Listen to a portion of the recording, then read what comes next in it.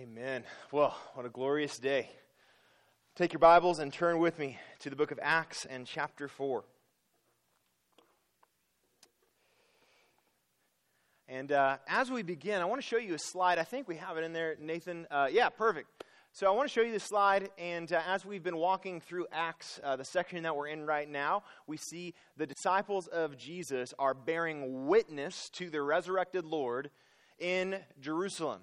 And this whole section that we are walking through at this time is following the witness in Jerusalem. And in this section, Luke alternates between internally looking at the life of the first church there in Jerusalem, and then externally to that church engaging in the community of the people around them.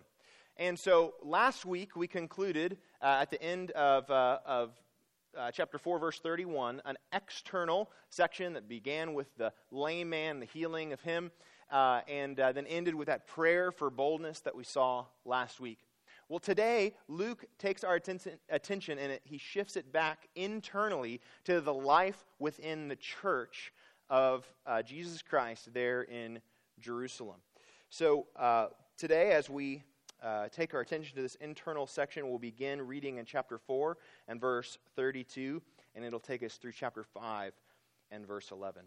Would you stand with me in honor of the reading of God's holy, inspired, inerrant, authoritative, and sufficient word? Acts 4, starting in verse 32. Now the full number of those who believed were of one heart and soul. And no one said that any of the things that belonged to him was his own, but they had everything in common. And with great power, the apostles were giving their testimony to the resurrection of the Lord Jesus, and great grace was upon them all. There was not a needy person among them. For as many as were owners of lands or houses sold them, and brought the proceeds of what was sold, and laid it at the apostles' feet. And it was distributed to each as any had need. Thus, Joseph, who was also called by the apostles Barnabas, which means son of encouragement, a Levite, a native of Cyprus, sold a field that belonged to him, and brought the money and laid it at the apostles' feet. But a man named Ananias, with his wife Sapphira, sold a piece of property, and with his wife's knowledge he kept back for himself some of the proceeds, and brought only a part of it, and laid it at the apostles' feet. But Peter said, Ananias, why has Satan filled your heart to lie to the Holy Spirit and to keep back for yourself part of the proceeds of the land? While it remained unsold, did it not remain your own? And after it was sold, was it not at your disposal? Why is it that you have contrived this deed in your heart? You have not lied to man, but to God. When Ananias heard these words, he fell down and breathed his last. And great fear came upon all who heard of it. The young men rose and wrapped him up and carried him out and buried him. After an interval of about 3 hours, his wife came in, not knowing what had happened. And Peter said to her, tell me whether you sold the land for so much. And she said, yes, for so much. But Peter said to her, how is it that you have agreed together to test the Spirit of the Lord? Behold, the feet of those who have buried your husband are at the door, and they will carry you out. Immediately she fell down at his feet and breathed her last. When the young men came in, they found her dead, and they carried her out and buried her beside her husband. And great fear came upon the whole church and upon all who heard of these things. This is the word of the Lord. You may be seated.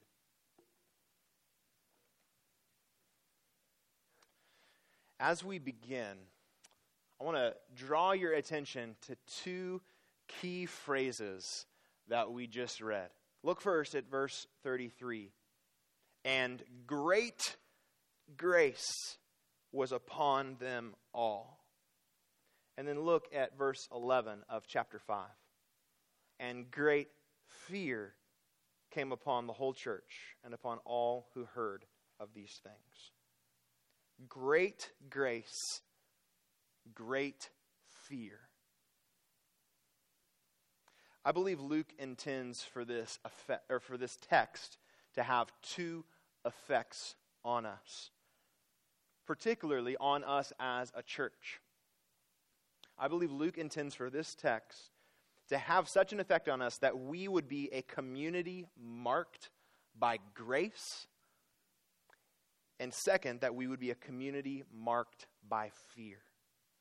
That we would be a community marked by grace and a community marked by fear. And that's what we see here in our text. We see in the church of Jerusalem a community marked by grace and a community marked by fear. Furthermore, we need to understand this reality. We cannot experience the grace of God without experiencing the fear of God. We cannot experience the grace of God without experiencing the fear of God. And right off the bat, to be clear, when we're talking about fear of God, we need to be sure that we understand we're not talking about being afraid or living in a way that wants to run away from God. Instead, it is a fear of reverence, a fear of the awareness of God's power. We'll talk more about that later, but just so we're clear, we'll be getting into that. So let's get into the text, and we'll, Lord willing, see this truth that we cannot experience the grace of God without experiencing the fear of God. First, we see in this text a community marked by grace, which is what I hope that we all want us to be as a church as well, a community marked by grace. As we come to verse 32, Luke turns our attention again to life within this first church in Jerusalem. And the first thing he tells us about this church is their unity. Look at verse 32. Now, the full number of those who believed were of one heart and soul. Now, that full number of believers may have been as many as 20,000 people. So that is a remarkable statement that large group of people could have unity of heart and soul. In fact, unity in a group of people that size is nothing short of supernatural. And the genuineness of their unity of heart and soul was demonstrated outwardly by what Luke tells us next. And no one said that any of the things that belonged to him was his own, but they had everything in common. Their unity was such that they had everything in common, even their belongings, to the extent that their attitude was, my stuff isn't even my stuff.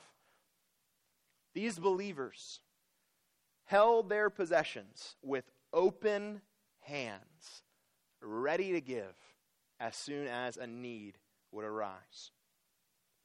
And the result of them having all of these things in common, having this open-handed attitude with their possessions and this unity, was what Luke says in verse 34, that there was not a needy person among them.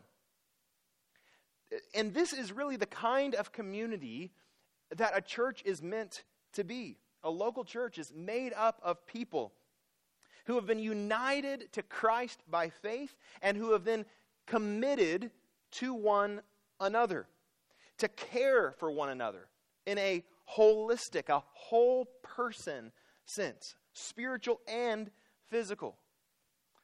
Because I've committed to you and you have committed to me, I take responsibility for your discipleship. And you take responsibility for my discipleship. I care for you. I hold you accountable. You hold me accountable. I encourage you. You encourage me because you belong to me as my fellow church member. And I belong to you as your fellow church member.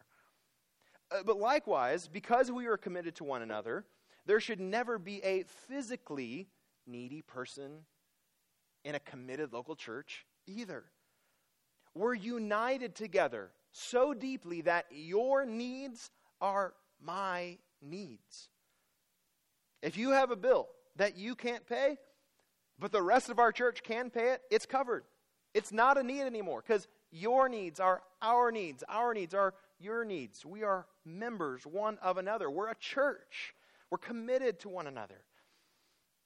That's what we see here in this local body of believers. Such unity, such commonality that there was not a needy person among them.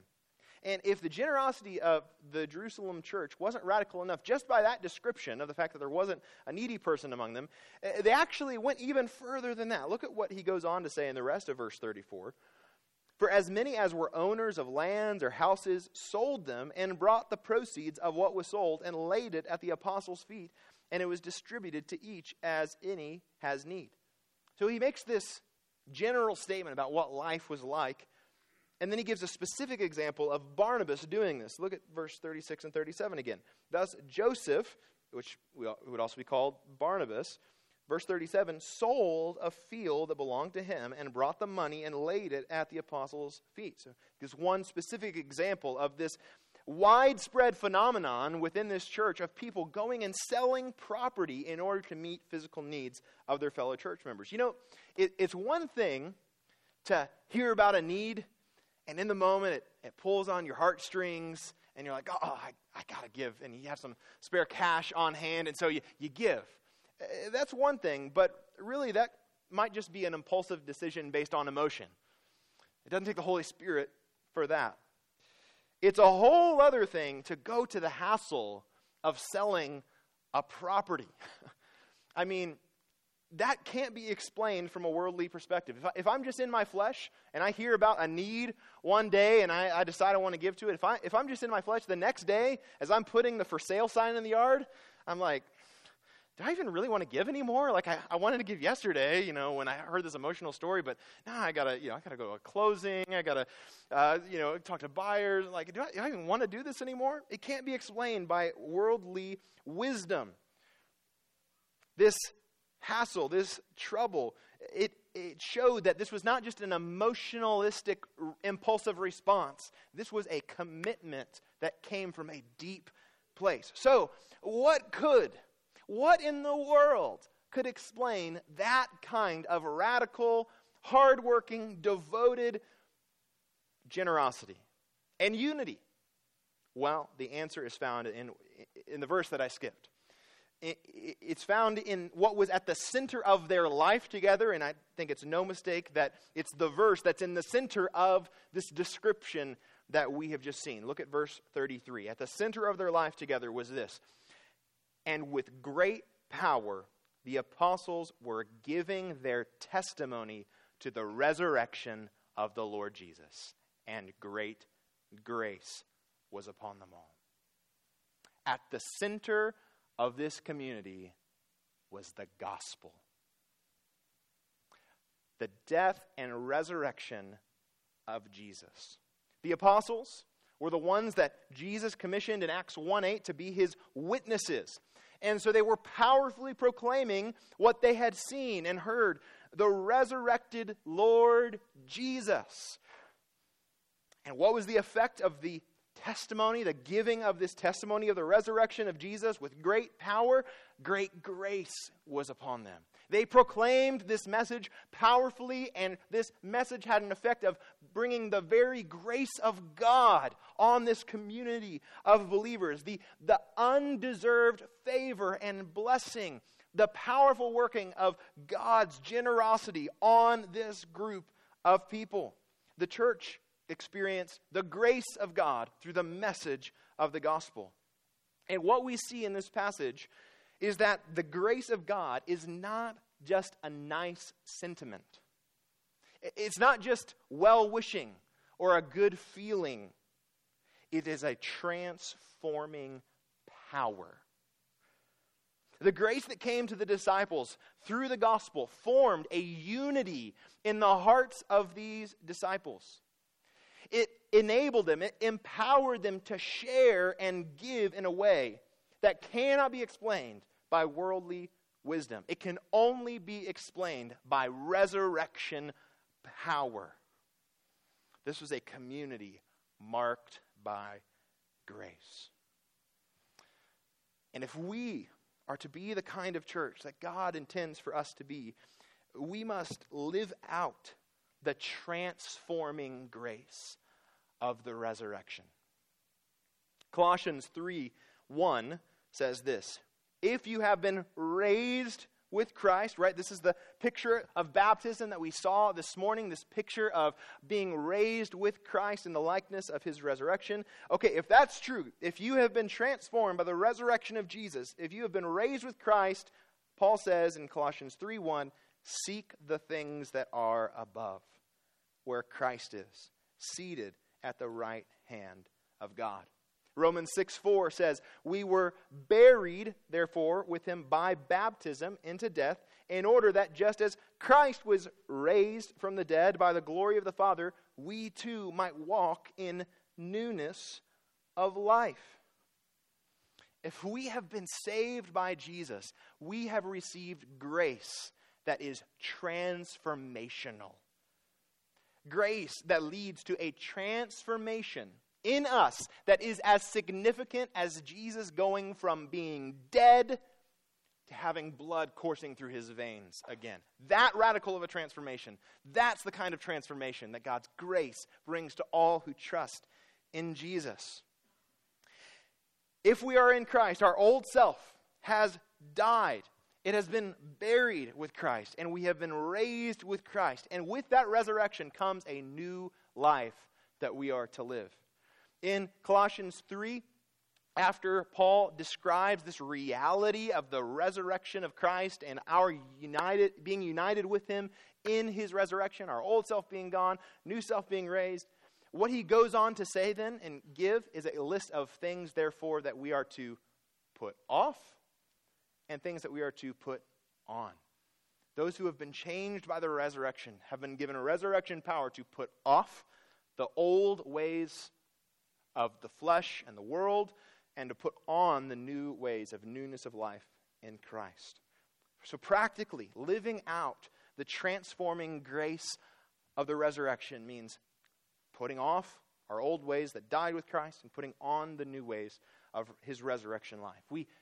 If we are transformed by the grace of the resurrection, we will put off division, and we will walk in the newness of life that is marked by unity within the body of Christ.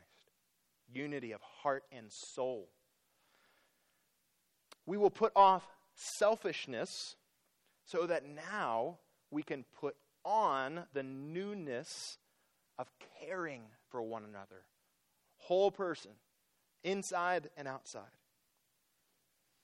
If we're united to Christ in his resurrection, what we do is we put off greed so that now we can walk in the newness of life marked by outrageous generosity. May we as a church be marked by the transforming grace of the resurrection of Jesus. May we not settle for anything less than what can only be explained by the gospel. So we see this church was a community marked by grace.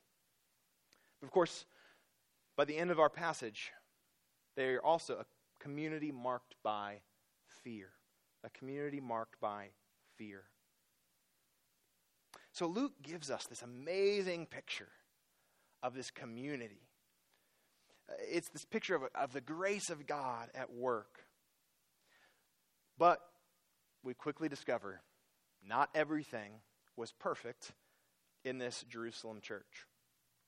After sharing the positive example of Barnabas, who exhibited the gospel-centered unity and generosity that marked the church in general, Luke goes on to give a negative example of Ananias and Sapphira. And from the outside, what Barnabas did and what Ananias did would have looked identical. But behind the scenes, and most importantly, in their hearts, they couldn't have been more different. Ananias, we're told in verse 2, with the full knowledge of his wife, sold this property of theirs and decided to hold back part of the proceeds for himself before offering the rest to the church. And so Peter confronts Ananias in verse 3. Ananias, why has Satan filled your heart to lie to the Holy Spirit and to keep back for yourself part of the proceeds of this land? While it remained unsold, did it not remain your own? And after it was sold, was it not at your disposal? Why is it that you have contrived this deed in your heart? You have not lied to man, but to God. Now, notice that Peter says, before Ananias sold the property, it belonged to him. In other words, Ananias and Sapphira would not have been wrong just to keep the property for themselves. They weren't obligated to sell it. And it's also important that Peter said to Ananias that after the land was sold, it was at his disposal. In other words, they weren't obligated to give all of it to the church. Keeping a portion of the proceeds was not a sin in and of itself. So what was their sin? Well, Peter says it explicitly. He names it. They lied. They lied. They sold the property for this much. They brought this much, and they said, oh, no, this is the whole price. This is what the field sold for. It's the whole thing. We're giving you all the proceeds, even though they had held back. It seems that they wanted to appear as though they were generous as Barnabas, but without having to give that which they were clinging to, without having to give up this money that they were wanting to keep. They wanted the appearance of radical generosity without having to give up that which they loved. So Peter recognizes that what has happened among them is the activity of Satan. The enemy of God's people was at work, even in the heart of a member of this church. But lest we think that Ananias then was not responsible for what he did, Peter makes it clear in verse 4 that Ananias himself contrived this deed in his heart. He did it. Satan was at work. Ananias chose to do it. Ultimately, Peter says, Ananias lied to God. He may have thought he was just lying to Ananias or to Peter or the apostles or even the whole church, but Peter is clear. Ananias lied to the Holy Spirit. He lied not to man, but to God. In verse 5, then, we see the God whom Ananias sinned against acts swiftly to deal with the sin that has been committed.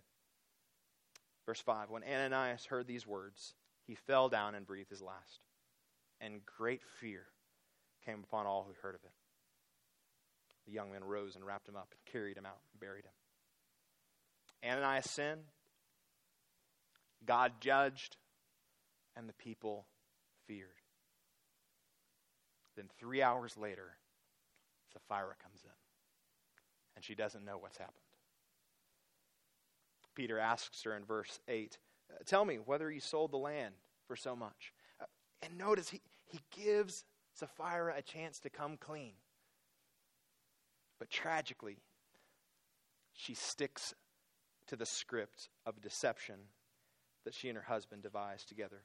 Yeah, for so much. That's it. It's the total price. So like he did with Ananias, he confronts Sapphira in verse 9. How is it that you have agreed together to test the Spirit of the Lord? Again here, Peter makes it clear that Ananias and Sapphira had ultimately sinned against the Lord. Yes, they had conspired together to lie to the apostles in the church, but what they failed to realize is that Jesus is the head of the church. The church is Jesus' body. And he exercises his authority through the Holy Spirit in the hearts of believers. So Ananias and Sapphira's plot was ultimately what Peter describes as a test of the Spirit of the Lord, the Holy Spirit sent from the Lord Jesus. So essentially, Peter says, do you not understand who reigns here? Do you not understand what it means to lie to us, lie to this church? Do you not understand who is in charge? You may have been able to pull a fast one on Peter, but Peter's not in charge here. Your test, your sin was against the holy God, and he will not be mocked. So Peter says, behold, the feet of those who have buried your husband are at the door, and they will carry you out. Imagine the rush of shock and guilt coming over her as she realizes not only that she had been caught, that her husband had already died and been buried, and then, verse 10, immediately she fell down at his feet and breathed her last. And when the young men came and found her dead, they carried her out and buried her beside her husband. So Sapphira came to the apostles just like Ananias did. She lied to the apostles just like Ananias did. She was rebuked just like Ananias was. So she died just like Ananias did. And the same young men who buried her next to her husband. So then look at the effect that this has in verse 11. Here's what God's up to. Verse 11. And great fear came upon the whole church and upon all who heard of these things. This whole church, marked by the grace of God, the great grace that was upon them now was also marked by great fear upon them. And not only this whole church, but all who heard about it. As the story spread, as the news spread, there was fear struck in the hearts of everyone who heard about what was unmistakably the work of God. They were filled with great fear of God. They had witnessed the awesome power of God on display. They learned that it is no accident that the Holy Spirit is called the Holy Spirit. Our God, as we sang together this morning, is holy, holy, holy. He does not tolerate sin. The eye of sinful man, thy glory may not see. Fear is a fitting response to this story. Fear is a fitting response by the people who saw what happened to Ananias and Sapphira, because fear of God is precisely the thing that Ananias and Sapphira lacked. They did not have any fear of God. Fear of God involves a reverence toward God's moral purity. The fact that He is flawless. Fear of God involves a respect for His awesome power. Fear of God involves great humility. And fear of God involves a profound awareness that we live our lives before the sight of God, the Almighty Creator, the Holy One. We live every moment of every day in our heart, outside, in our physical world, every moment of every day with the eyes of the Holy Almighty God on us. And we are accountable to Him. What He thinks matters more than anything. In fact, what He thinks is the only thing that matters. But Ananias and Sapphira, they did not take God into the equation. They cared about their money. They cared about keeping up appearances with the church. But they did not stop to consider what the holy God would think of their actions. Or if they did, they thought so little of Him that they went through with it anyway. And notice, they had not experienced the fear of God. We see that clearly. They're not considering the reality. They're not expressing reverence toward God's moral purity. They're not realizing that lying to men is lying to God. They're not living this profound awareness that they're living life before Him. They think they can get away with this because they have no fear of God. And that is paired with the fact that they were not experiencing the same transformational power of God's grace that the rest of the disciples were experiencing. So we saw this example of Barnabas, which contrasts with Ananias and Sapphira. Barnabas had been transformed by grace. The grace of the resurrection of Jesus had given him a new life marked by radical generosity. Unity, sharing, generosity that can only be explained by the powerful working of God through His grace. That's what Barnabas had. It was the real thing. Only God could bring. Ananias and Sapphira had a cheap imitation. Again, on the outside, it kind of looks similar. But what they had was not explained by the grace of God. What they had was explained by human foolishness. They tried to look as generous as Barnabas on the outside. They tried to take a dead tree and staple apples to it and say it's bearing fruit, but they were caught as imposters.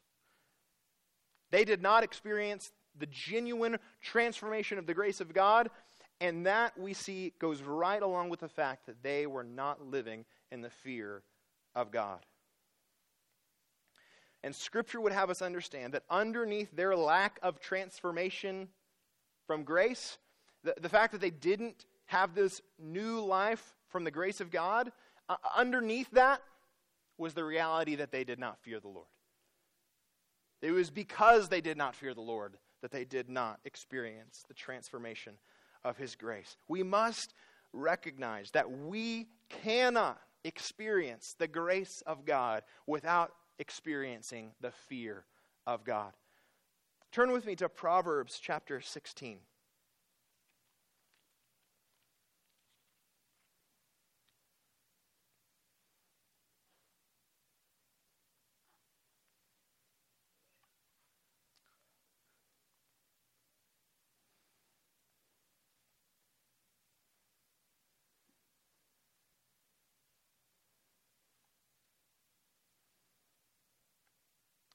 Proverbs chapter 16, and look at verse 6.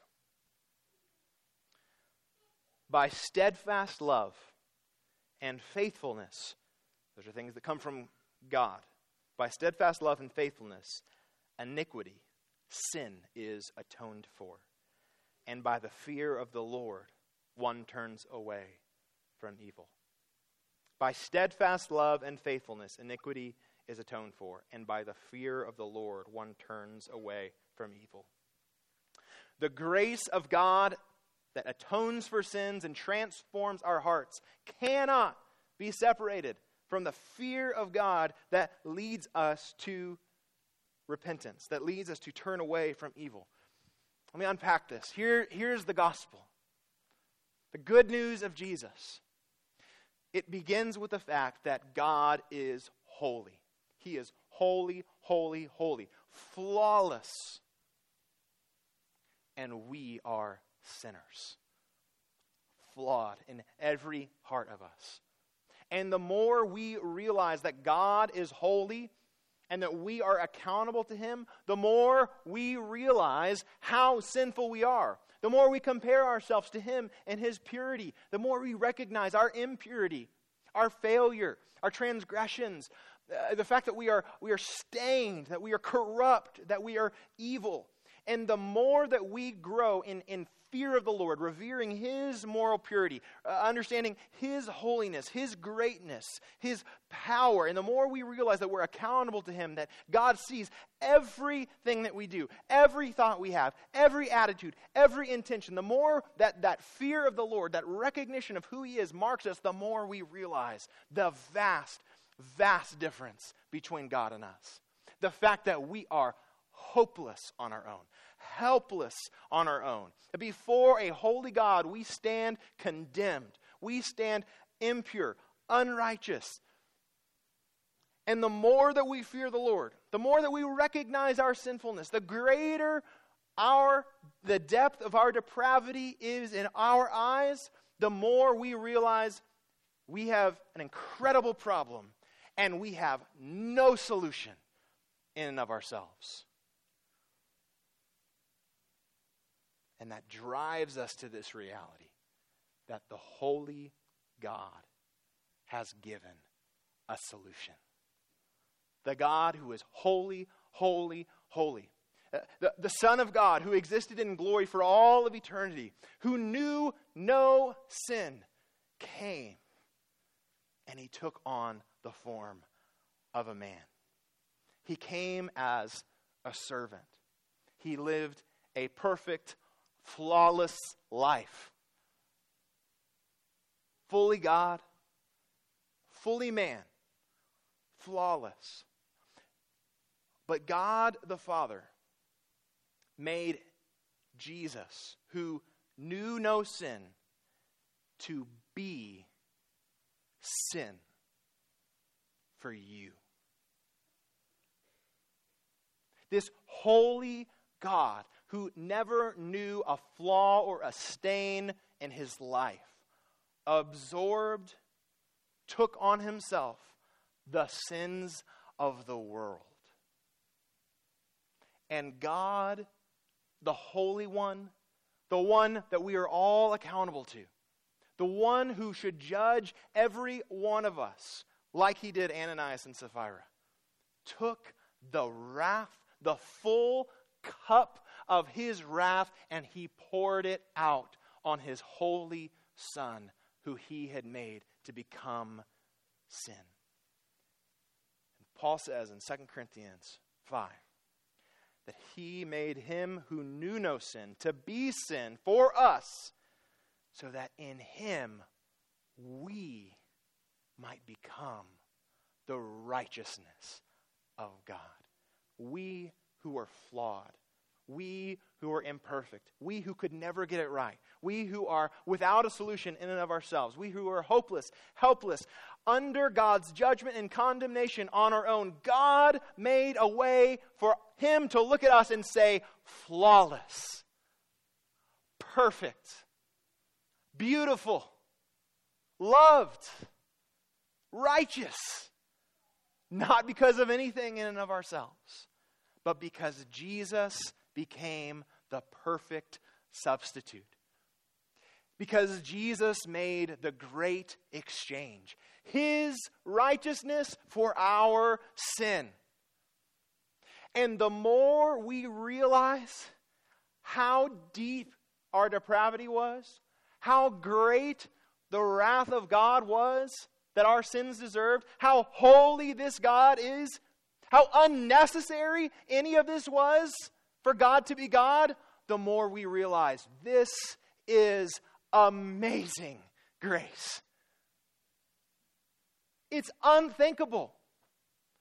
Only a sovereign, wise, loving, good God could come up with a plan like that.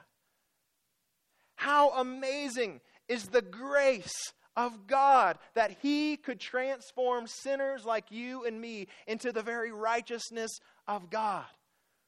That is grace enough to transform hearts. That is grace that brings dead people to life.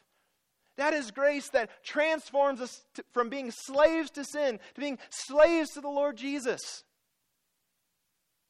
When we see that kind of grace, that the free gift of God, eternal life, righteousness, love, eternal joy in God, that when we see that that is laid out before us for free to sinners who don't deserve it and did nothing to earn it, we want to repent. We want to repent from this evil against our God. We want to turn away from living for ourselves and trusting ourselves. We want to turn away and turn to God, who freely lavishes his grace on us. His steadfast love and faithfulness that atones for our iniquity.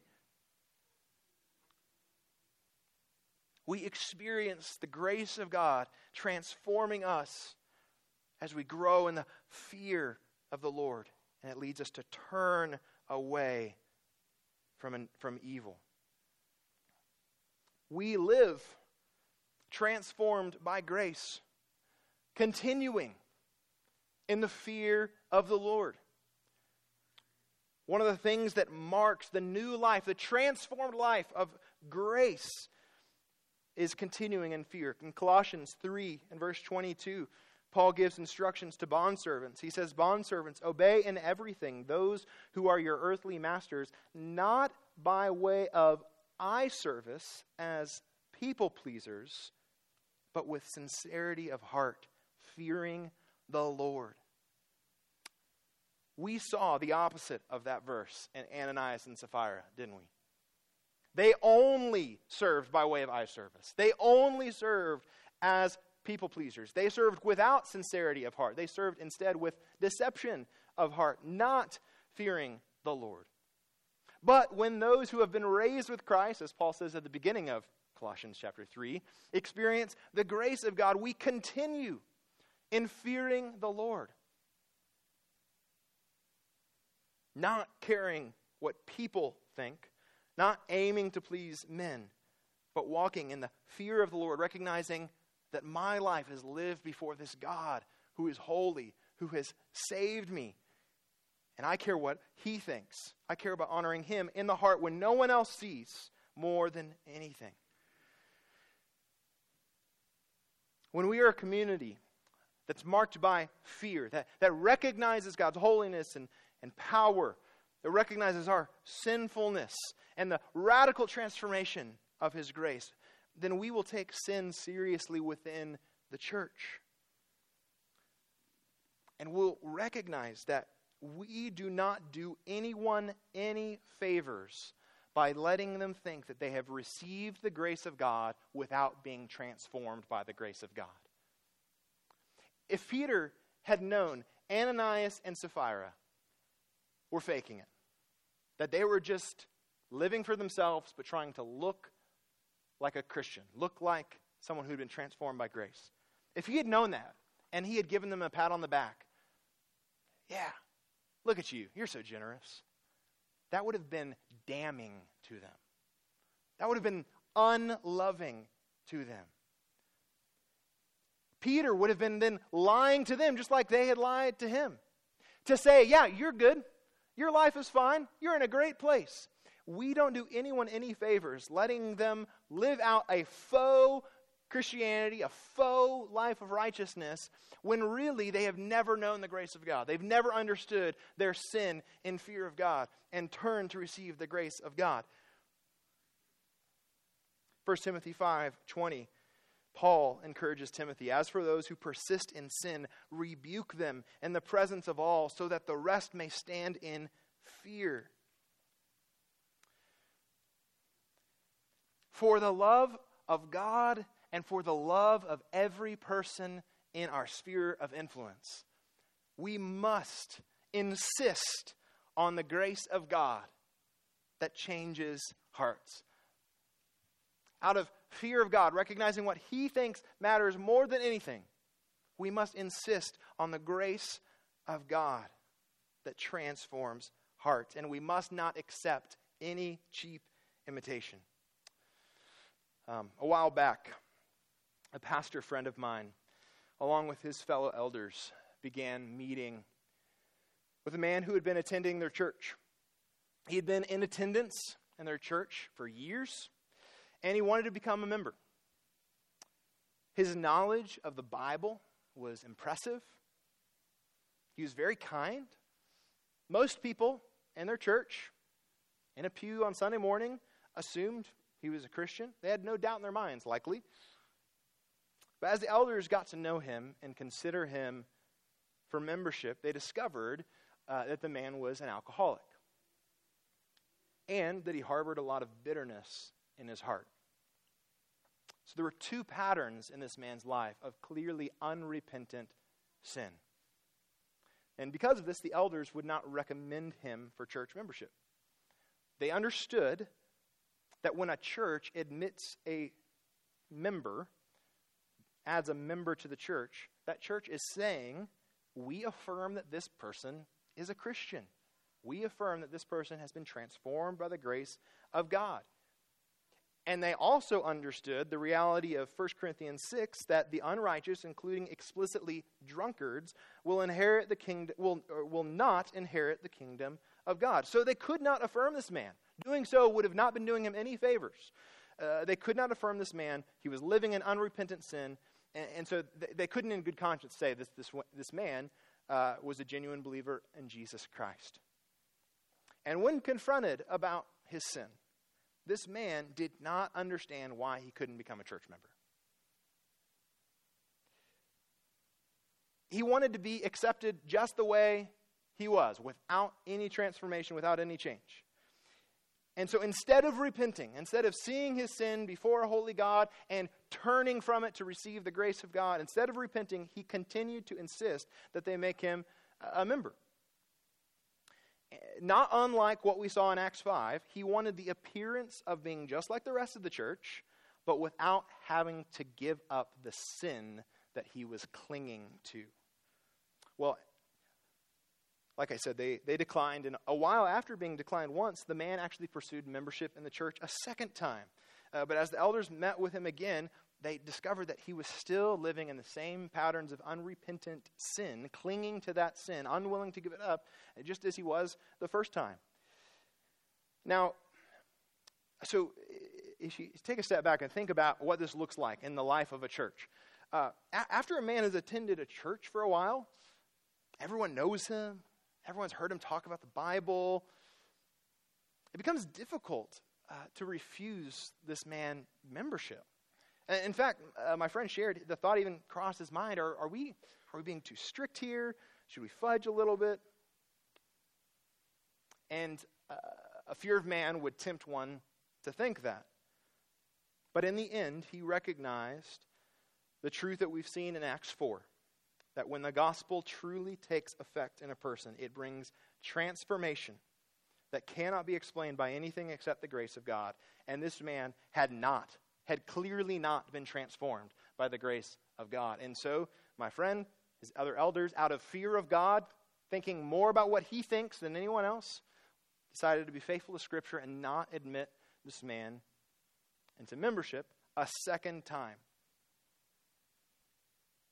The man continued to attend their church Sunday after Sunday, but he remained unchanged. And one day, not long after that, the man got drunk again, like he did every day before. But this particular day, he got in a fight with his neighbor, and he murdered him, and then he killed himself. The man had been in the pew the Sunday morning before. And do you know what my pastor friend had preached that Sunday morning? Ananias and Sapphira. God, in his kindness, that Sunday before, had given this man a chance.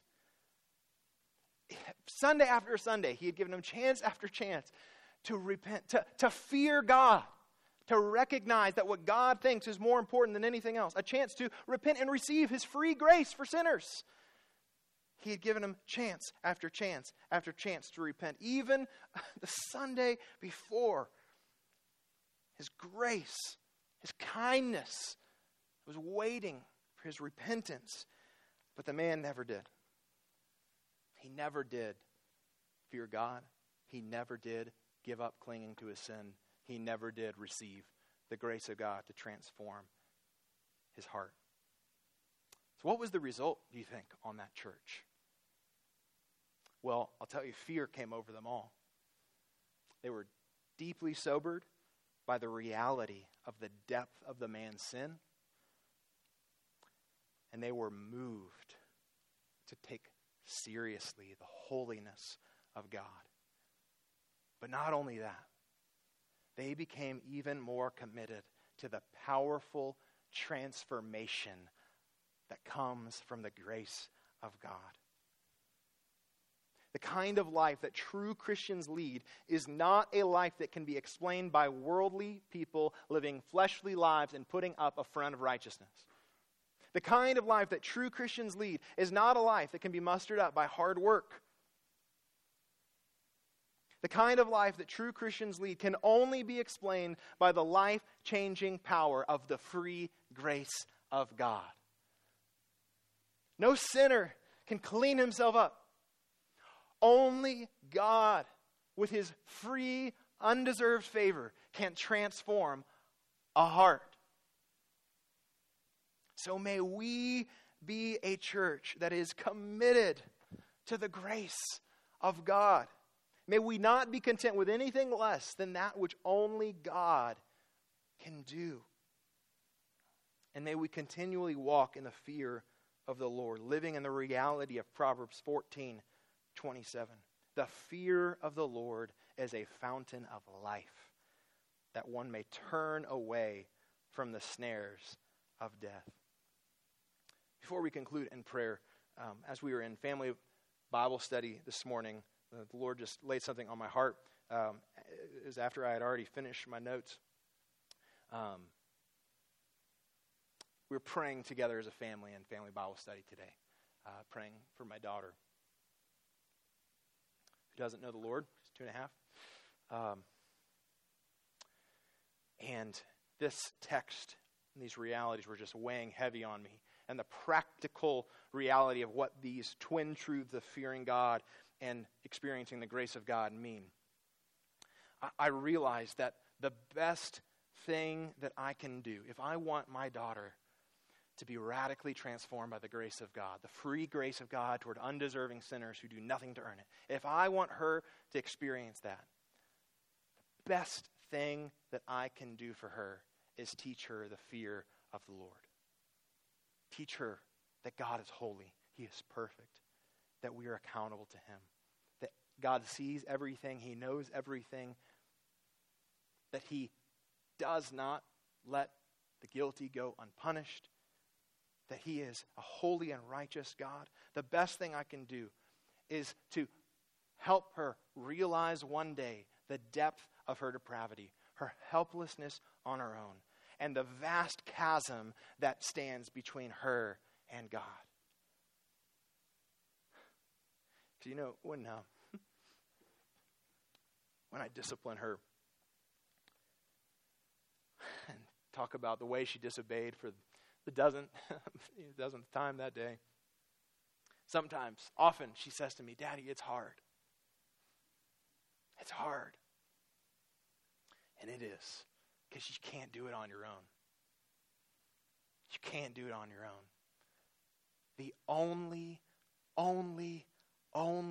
way is the grace of God.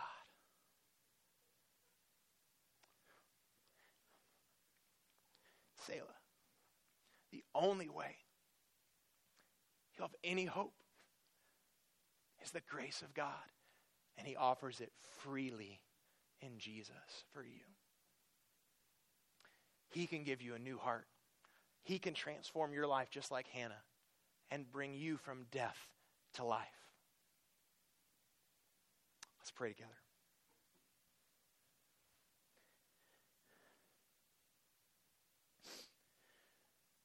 Almighty God, I pray that we, like the church in Jerusalem, would have great fear come upon us. Lord, a profound awareness of your holiness, your omniscience, your greatness, your power, your perfection, your righteousness. Lord, I pray that we would be filled with a profound sense of our unworthiness, our desperation, our sinfulness before you. And Lord, that when we see that and see the depth of your grace for sinners like us, I pray that we would be swept up into the wonder that is your love. I pray that we would be moved to see the forgiveness that you offer in Christ. And Lord, that we would recognize that we would be fools to still hold on to our sin, that we would be fools to not receive your free gift of grace and forgiveness. And Lord, I pray that that grace would transform our lives. It would transform us in such a way that we would go even deeper into a life of fearing you and living for only you. It would transform us in a way that would give us the freedom of life in Christ, of pursuing righteousness by the power of your grace, not by our efforts.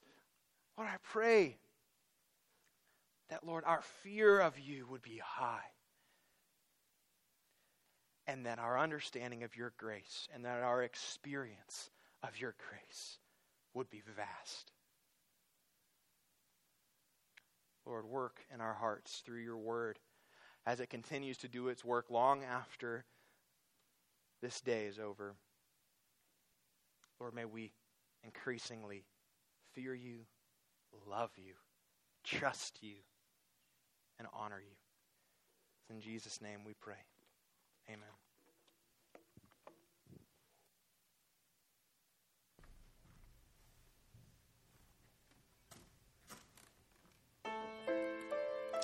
stand